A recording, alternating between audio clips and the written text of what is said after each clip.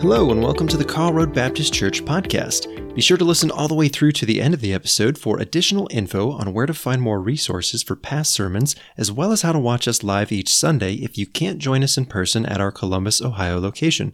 Let's prepare to hear this week's sermon and listen for what God is saying to you and what He wants to do in your life.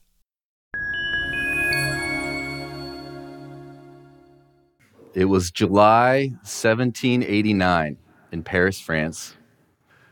There had been years of turmoil, bad crops, oppressive taxes for the working class people, while the nobility in France had had lavish parties. The poor were barely surviving and getting taxed on just about everything. There was a man named Jean-Paul Marat, I think I have a picture of him, who started this social media platform called a newspaper. The newspaper was called Title of the People, and it went viral, using fear and outrage to stir people up. I'm so glad we've moved on from fear and outrage in our social media as a civilization.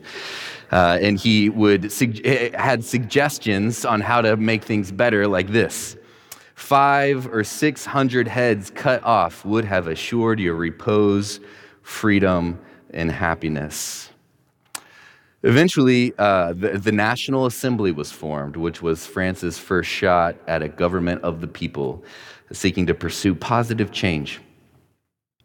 However, change was slow, and so working class people at one point stormed a military hospital and stole all the weapons. This is pretty smart planning by the government. There was no gunpowder. Gunpowder and weapons in separate places. This sounds smart.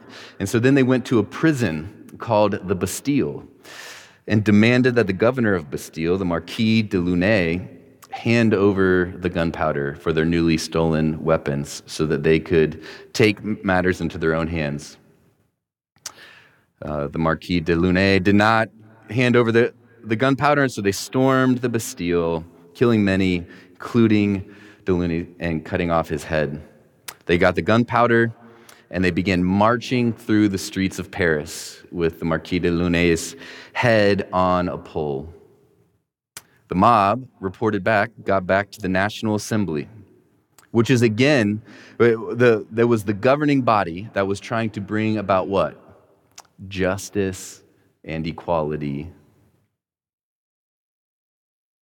And there was this moment that most historians say determined the nature and the character of the French Revolution for decades. Would the National Assembly condone the violence or celebrate it? De Launay's head was on a pole. Would the governing body condemn or condone this act of violence? Well, if you know your history, you can probably or you could just guess, based on Jean-Paul Marat's advice, they got drunk on violence, and putting heads on poles became one of the trademarks of the French Revolution. And there were a lot of heads rolling around because of a new invention called the guillotine. France entered what historians call the Reign of Terror. And when you look at revolutions throughout human history, there is almost always a decisive act of violence. There's often many more acts of violence after that one decisive one, but there's this one decisive act of violence. And the murder of the Marquis de Launay was the decisive act of violence for the French Revolution. And even Thomas Jefferson, from our own revolution here in the United States, he summarized it like this: the tree of liberty must be refreshed from time to time with the blood of patriots and tyrants. It is its natural manure. Well, I go into all this revolution talk because it is what our sermon text is about today. The story of Jesus feeding the 5,000 is loaded with revolutionary imagery and language. If you grew up in church like me, this story is fun and quaint. It works great, on the flannel graph. People were hearing the good news and getting food, and that is true. It's not untrue, but it's just not the full story. The first thing that we should point out, that we've said pretty much every week in this journey through Mark, is that Mark is showing us who Jesus is. And here in the first half, he's showing us that Jesus is the King with all authority. And so in this story, Mark is not primarily showing us just the miracle of making food multiply, but showing how people are beginning to respond to Jesus and this authority that is beginning to, word of his authority that's beginning to spread. And Mark is beginning to unpack the nature and character of King Jesus's revolution. Whenever there is an established order, an established government or ruler or king, and another person or group says, no, I am a ruler, that is a revolution. And that's what Jesus is doing. He's going around as the king, as the Messiah, while there are remaining power, there are established power structures. And so this is Jesus as a revolution. But his revolution is like no other revolution the world has ever seen. And so the two questions I want to look at as we go through this text are this: what is the nature of Jesus' revolution? And what is it like to be a part of Jesus' revolution? If you identify as a disciple of Jesus, what is it like to be a committed member of his revolution, his new world order that he has come to establish on the earth? And it's a revolution that continues to this day. It's a revolution that you and I can participate in. First, a little historical context. Israel, where Jesus is doing ministry right here, is under Roman occupation, which was incredibly oppressive. A lot of historians would estimate the tax from the Romans onto the Jews being as high as 90%. Like at that rate, you'd have to imagine like family land that had been in the family for generations having to be sold to pay these disruptive tax bills. And then let's look at what happens right before the feeding of the 5,000 in verse 27. So immediately he, Herod, sent an executioner with orders to bring John the Baptist's head. The man went and beheaded John in the prison and brought his head back on a platter. So John the Baptist, a controversial Jewish teacher, was unjustly imprisoned and then beheaded by a Roman ruler for a party favor, because the ruler's stepdaughter did an erotic dance. We talked about that last week, don't have time. But it was senseless evil. So it's not a stretch of the imagination that Israel is getting more and more angry. All this oppression, all this senseless evil is starting to build up. And for years, on top of that, for years, Israel has been reading the Old Testament, interpreting these prophecies about the Messiah through a political lens, through the lens that would see the Messiah coming to overthrow Roman oppression. And so now that Jesus is on the scene, fulfilling prophecies, doing incredible acts of power, healing the blind, lame, raising the dead, it's not hard to imagine that people are thinking, this is it. The revolution is beginning. Look at verse 30. The apostles gathered around Jesus and reported to him all they had done and taught. Then, because so many were coming and going that they did not even have a chance to eat, he said to them, "Come away with me by yourselves to a quiet place and get some rest." So they went away by themselves in a boat to a solitary place. But many who saw them leaving recognized them and ran on foot from all the towns and got there ahead of them. So Jesus just got the devastating news that his cousin, John the Baptist, was beheaded in a terrible, senseless way. At the same time, Jesus' disciples are returning from an intense, busy season of ministry where he had sent them out for the first time. They got to do a lot of exciting things, and his next move is to retreat, to get away and rest. Wish I could spend a whole sermon on this, but let the hearer understand. In response to sadness, in response to busy seasons of doing things for God, Jesus' rhythm, outside of this, all over the Gospels, is to retreat, to have seasons of engaging in ministry and doing things, and seasons of withdrawing and resting and emoting, letting our souls catch up with our body, having the space to understand what it is we're feeling, to hold our broken hearts before the God who can comfort them. That's all we can say about that. Now we get to the revolution language. When it says many were coming and going, most commentators see this as an idiom, as language that would have been used to describe the hubbub of revolutionary activity. It's unusual language, and it's kind of got this like suspicious clandestine movement afoot kind of thing. And so Jesus and the disciples go away to a desolate place. Historically, but even that's a little tricky, a little nuanced, because historically and geographically, the remote regions of Galilee, if you look at extra biblical history, were the place where revolutionaries had been hiding out and gaining strength for generations. Before the Romans, there were other oppressors in Israel's history, other revolutions, other revolts that happened even before the Romans. And you can look through history and see revolutions getting their start in these desolate places around Galilee. Also, interesting enough, most other places in Mark's gospel, he often uses a word that we translate crowd that is just very bread and butter, boilerplate, just means a mass of people. Men, women, children, people in general, a large number of them.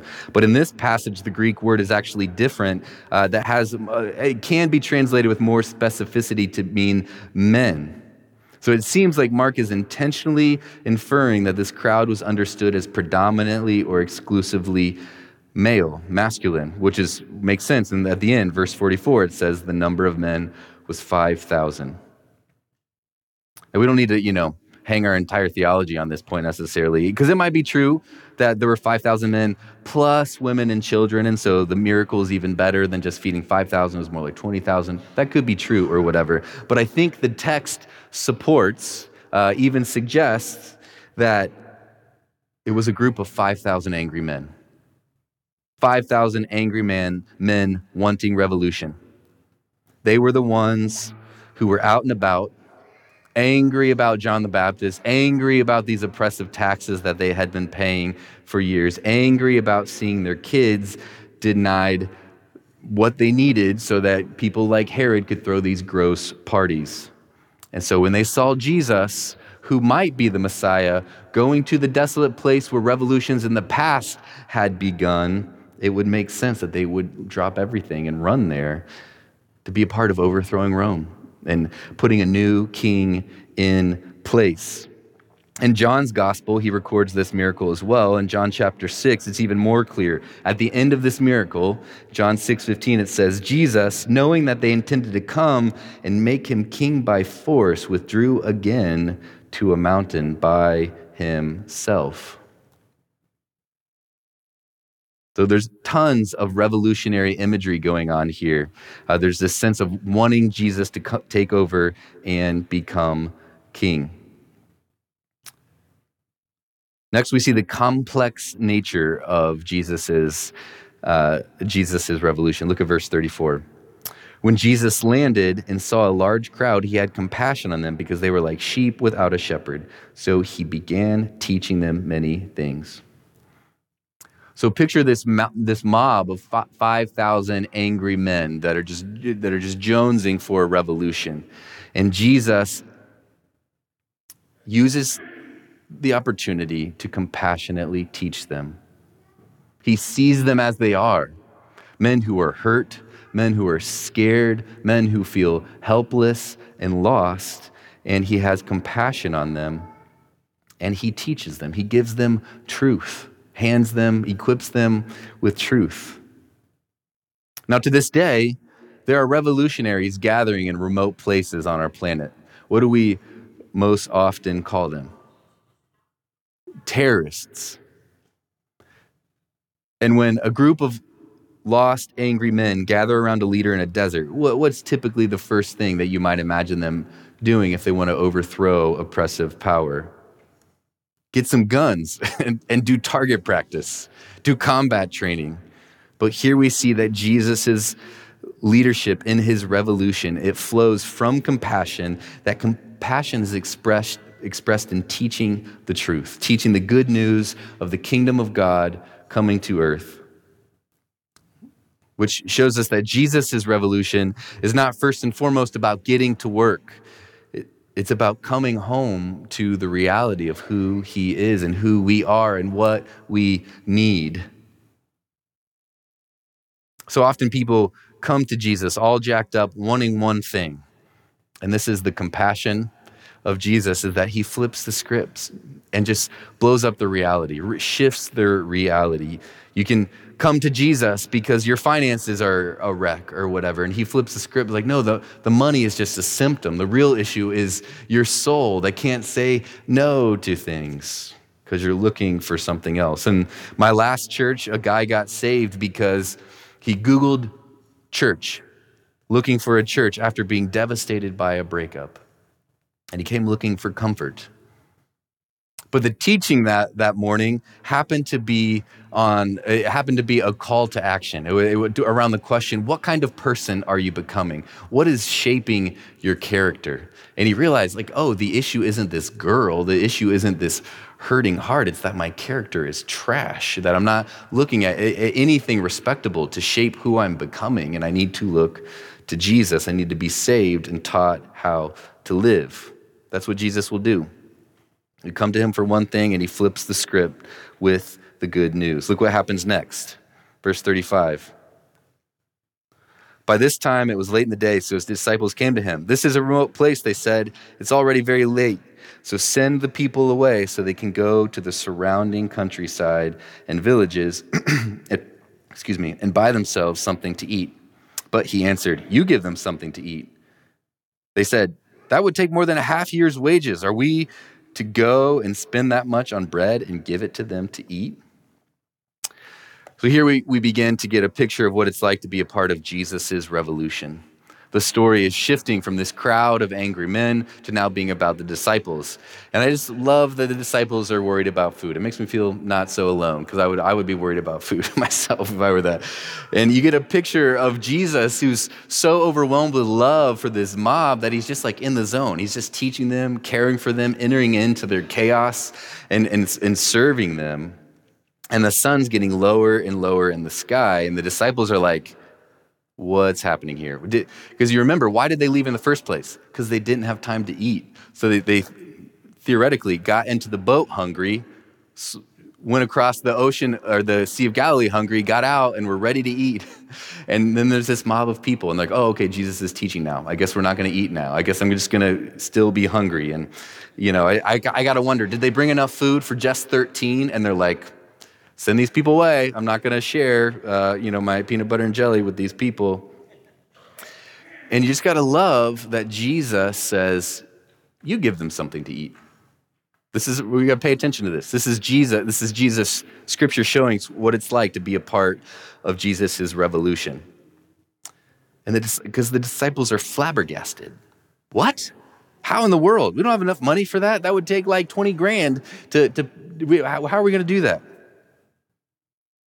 Jesus is inviting his disciples to follow him into this compassionate ministry for a lost and angry mob, which seems like something Jesus would do. But in that invitation, by the fact that Jesus is inviting them into this compassionate ministry, they get overwhelmed and scared, and they're a little bit hangry, and they're confused.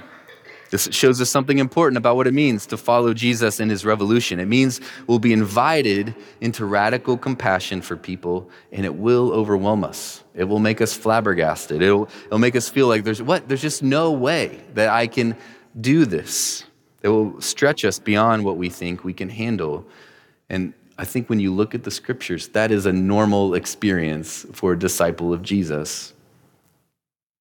In fact, if you consider yourself a Jesus follower and you don't at least semi-occasionally feel a little bit overwhelmed as you try to follow him, a little bit flabbergasted at, well, how am I supposed to do this, then we should probably ask some questions about the degree to which we're living the way of Jesus.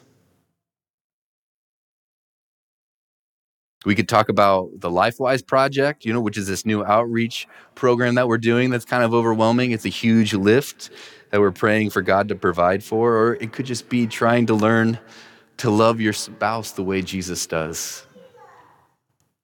Through a lot of pain and misunderstanding, past hurts that can happen in a marriage that will stretch you and break down many rigid, fearful parts of you. Maybe for you, it's loving your neighbors because you can't stand your neighbors.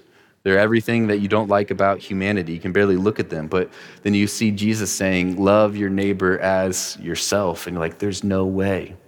There's no way. They don't wake up till noon and they get, whatever. I wouldn't even know how to talk to them or whatever. My point is to let Scripture define normal for you. Following Jesus is not this up and to the right kind of thing. Always neat and tidy, confident, in control kind of life that a lot of us expect. But instead, it's this thing that stretches us, that makes us need to trust Jesus, that makes us feel like children needing to be guided by a father. Verse 38, Jesus asked them, "How many loaves do you have? Go and see."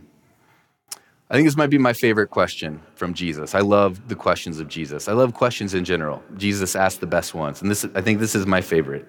Because Jesus, doesn't need to ask questions. When he's asking a question, he's teaching, which I've learned, I'm not very good at practicing it, questions are the best way to teach. And so he's trying to reveal something to the person he's speaking to. And he says, "How many loaves do you have?" Why is he asking that question? What is he trying to get at or expose in the disciples? Well, the disciples are focused on what they do not have. And Jesus says, I ask them, what do you have? Go and see. Jesus responds to the flabbergastedness, the confusion, with a simple question: what do you have? And then practically tells them, go, take inventory, actually see, write it down, put it on paper. When we are focused on what we don't have, we can't see what we do have most often. Part of following Jesus is cultivating a way of being, of relating to people, managing our money, all these things where we are present to reality. We have an instinct to look at just what is. What are the facts of the situation? What are the givens of the situation? Where are we starting? And looking at those honestly, not shutting down options or discrediting resources prematurely. Because if we're honest, this is a silly question. Are they going to find $20,000 worth of food amongst this crowd? I don't need to go and see Jesus. I know it's not going to be enough. It doesn't make sense. But Jesus' revolution is based on him, who he is. And the experience of being a part of his revolution means that we are honest about what we do have.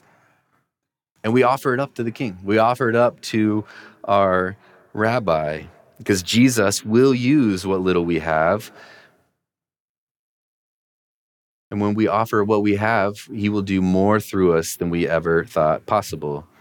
It shows us something significant about the way Jesus operates, or he chooses to operate, at least in this case, that he starts with what the disciples do have. He could have made bread fall from heaven. He could have just supernaturally sustained people.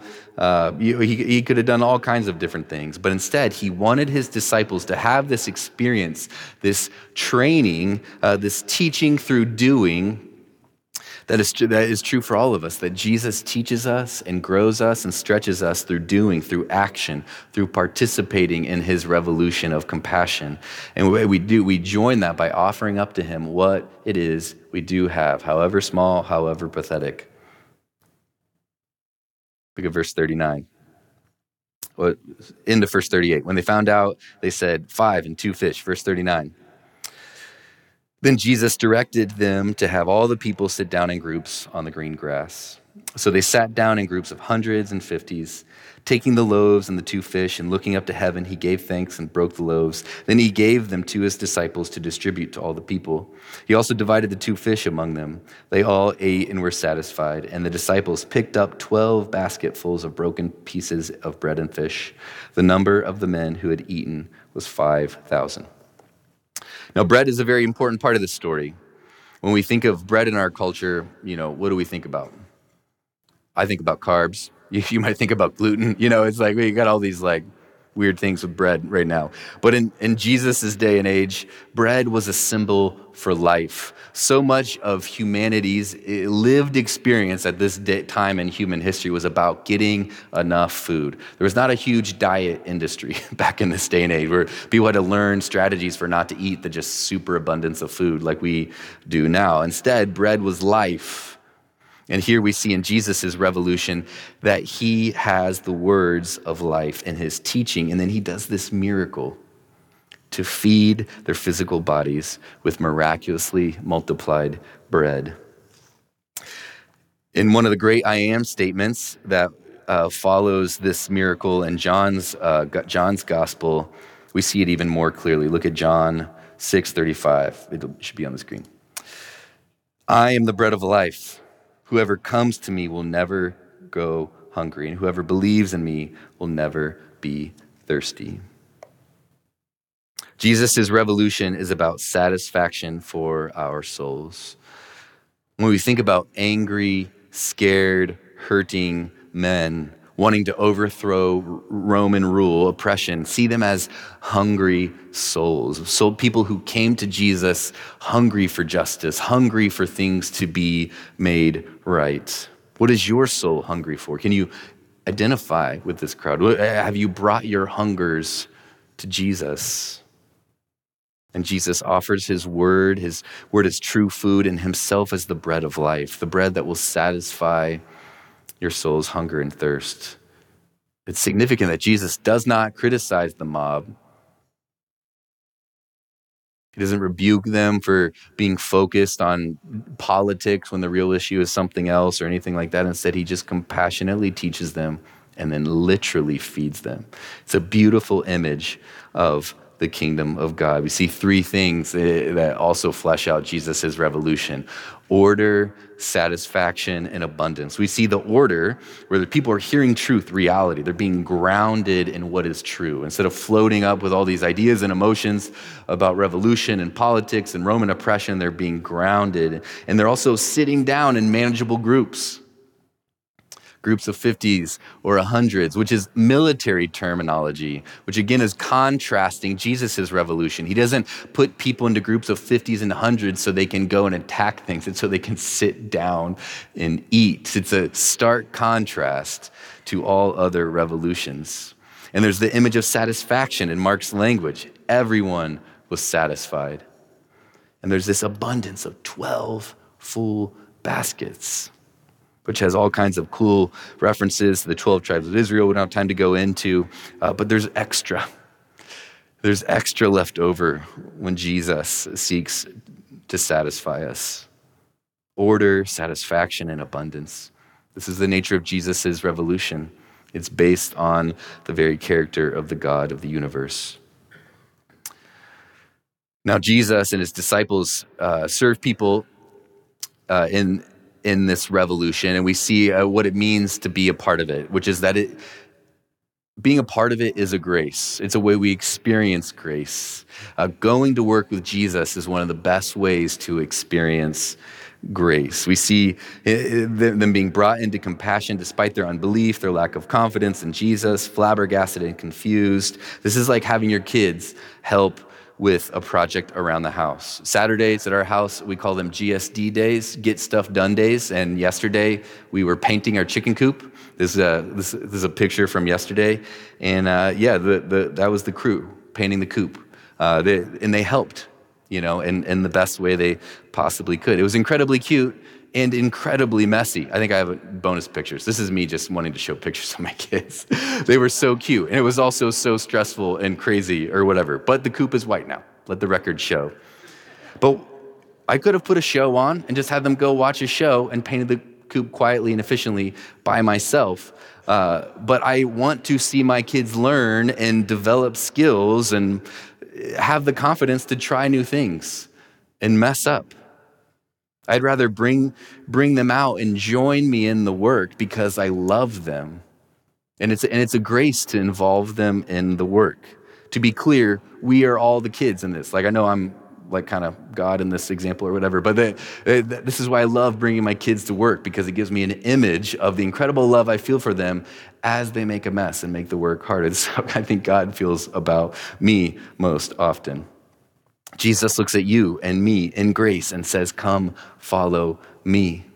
Come be a part of my work. He doesn't save us and then just put a show on and tell us to get out of the way until it's all done. He says, I will make you fishers of men. This is discipleship being with Jesus, depending on him, joining him in the work. And in doing that, we become like him. And his compassion, and his courage, and his faith, and his generosity to lost people. We follow Jesus deeper into an experience of being a child of God. Jesus was the Son of God, loving people out of the overflowing abundance of the love he experienced from God the Father.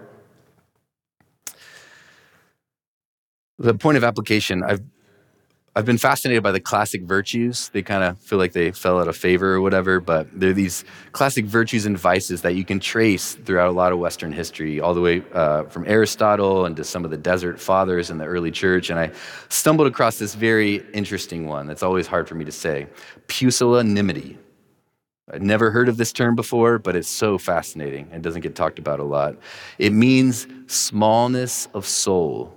According to 13th century theologian Thomas Aquinas, this vice plays out in people when they shrink back from all that God has called them to be. When the difficulty of stretching ourselves to do the things God has called us to do, we cringe and say, I can't do it. And the sneakiness of this vice is that it can often hide under some kind of false humility or reasonable caution or deference to others. But at its root, pusillanimity comes into our lives when we are focusing on our own puny powers and resources and all the ways we could fail. And so we say no to God and what he wants to do in our lives and through our lives, in our churches, and how we can participate in God's work in the world. The disciples are a classic textbook case of pusillanimity. They are looking at an overwhelming situation, an opportunity, and wanting to shut it down. Jesus says, you feed them, and they want to shut it down. They send them away, wrap it up.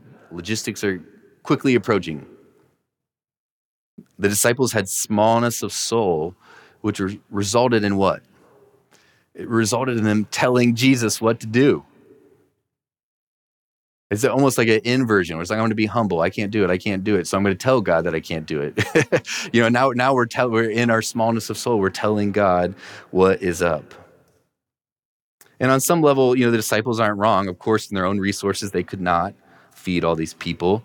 And we are great at making messes of our lives, which is why there's grace. But if you have said yes to Jesus' revolution, then you are not on your own. You are joining his reality under the abundance of the God of the universe. You have the very Spirit that raised Jesus Christ from the dead dwelling inside your body. So the antidote to pusillanimity is not to tell Jesus what to do, but to ask him, what should I do? I don't understand. I don't know. I can't feed all these people, Jesus. I don't know how to do that. But we listen to him. We ask him questions. We pour out our hearts and we ask. At Jesus' transfiguration, the audible voice of God the Father rings out. And the one thing he chose to say at that incredible moment was, this is my Son, whom I love. Listen to him. So maybe some of us here are having things come to mind. The Holy Spirit's bringing things to mind, some opportunity that you feel called to step into, and you're avoiding it, resisting it because of how it might hurt, how uncomfortable it might be, how it might hurt you financially, or how it might require you to rest and not be so busy all the time, or how you might have to say no to other activities in order to say yes to what God's calling you to do. Maybe you've heard the invitation for the fact that we need 4 more kids' church teachers in our kids' church ministry. And you thought, I can't do that. I'm too old. I don't know the Bible well enough. These kids are crazy. I don't have enough energy. Whatever. You might have all kinds of reasons not to. Do you feel God calling you into that? And as I was praying this morning over this text and over our church, I just got a picture of pruning. Johnny and I have sprouted an avocado tree. We just out of the ones we got at the store. And it's taken months to get this thing to sprout and the roots to grow and all this stuff. And it finally got about maybe 8 inches tall, and it's got 3 leaves. But from my research in growing avocados, never done it before, it says it will quit growing unless you chop off 3 inches. And so Johnny and I got the scissors and we chopped off 3 inches, including those hard-won 3 leaves. Now it's just like an upright stick in our front window. Pruning doesn't make sense. It's terrifying. Like, am I going to destroy this or whatever? And so I just want to put that out there. If it feels like a pruning is going on in your life, or you feel called to prune something, cut something out, God's calling you to cut something out, that feels terrifying. That makes no sense. That makes you think you're going to lose everything that you might have had in the past. Then I just want to invite you to take courage. Because we see in Scripture that God prunes those he loves. God prunes those who are bearing fruit so they can bear more fruit. Stepping out and beginning to hand out the little loaves and fishes you have is how you experience the abundant power of Jesus. Giving it away, giving the little you have away is how you see God multiply and how you experience God's abundance. Now, this revolution of compassion and love is not without its decisive act of violence. Just like the beheading of the Marquis de Launay, Jesus' revolution has a decisive act of violence. And Mark is actually setting us up for it very subtly in our text. Continue to be blown away by the literary genius of Mark. He says, back in verse 41,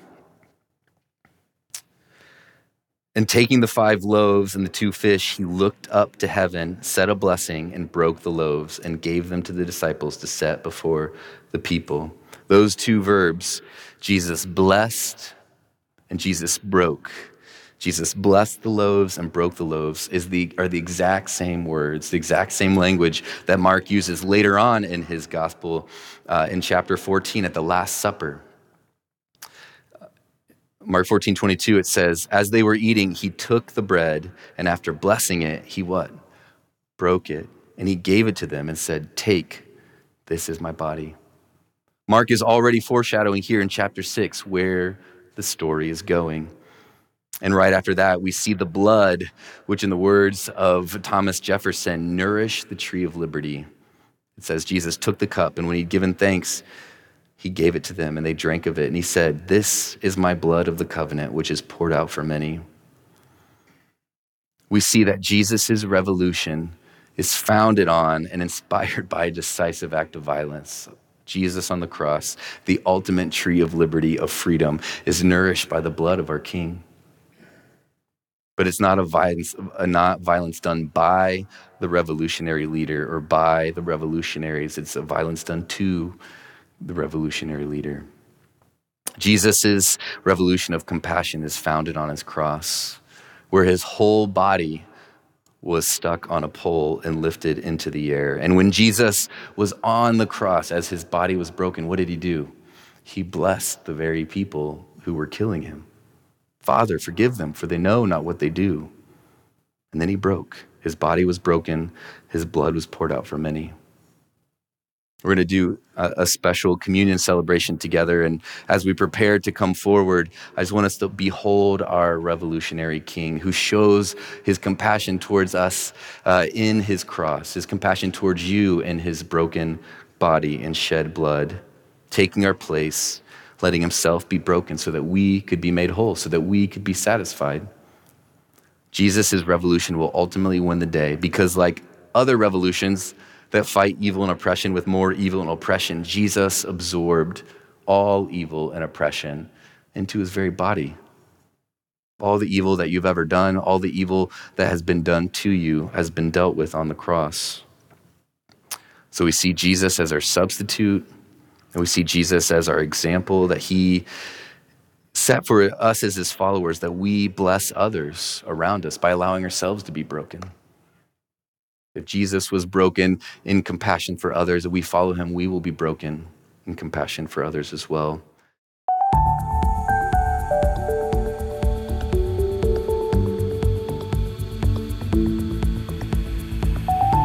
Thank you for tuning in to the Karl Road Baptist Church podcast. We hope you found something that can be applied to your life today and into the future. You can always watch our past services or see them live on YouTube, Facebook, and our website at www.carlroadbaptist.org. That's Carl with a K, A-R-L, roadbaptist.org. If you search YouTube or Facebook, look for Carl Road Baptist Church, and don't forget to subscribe or follow us if you are watching via a service that allows that, so you can stay up to date and notified when another episode is ready for you to watch or listen to. Thanks again for sharing your time with us and putting in the effort to maintain your relationship with God. Have a fantastic week, and we look forward to growing alongside you in the future with the next episode of the KRBC podcast.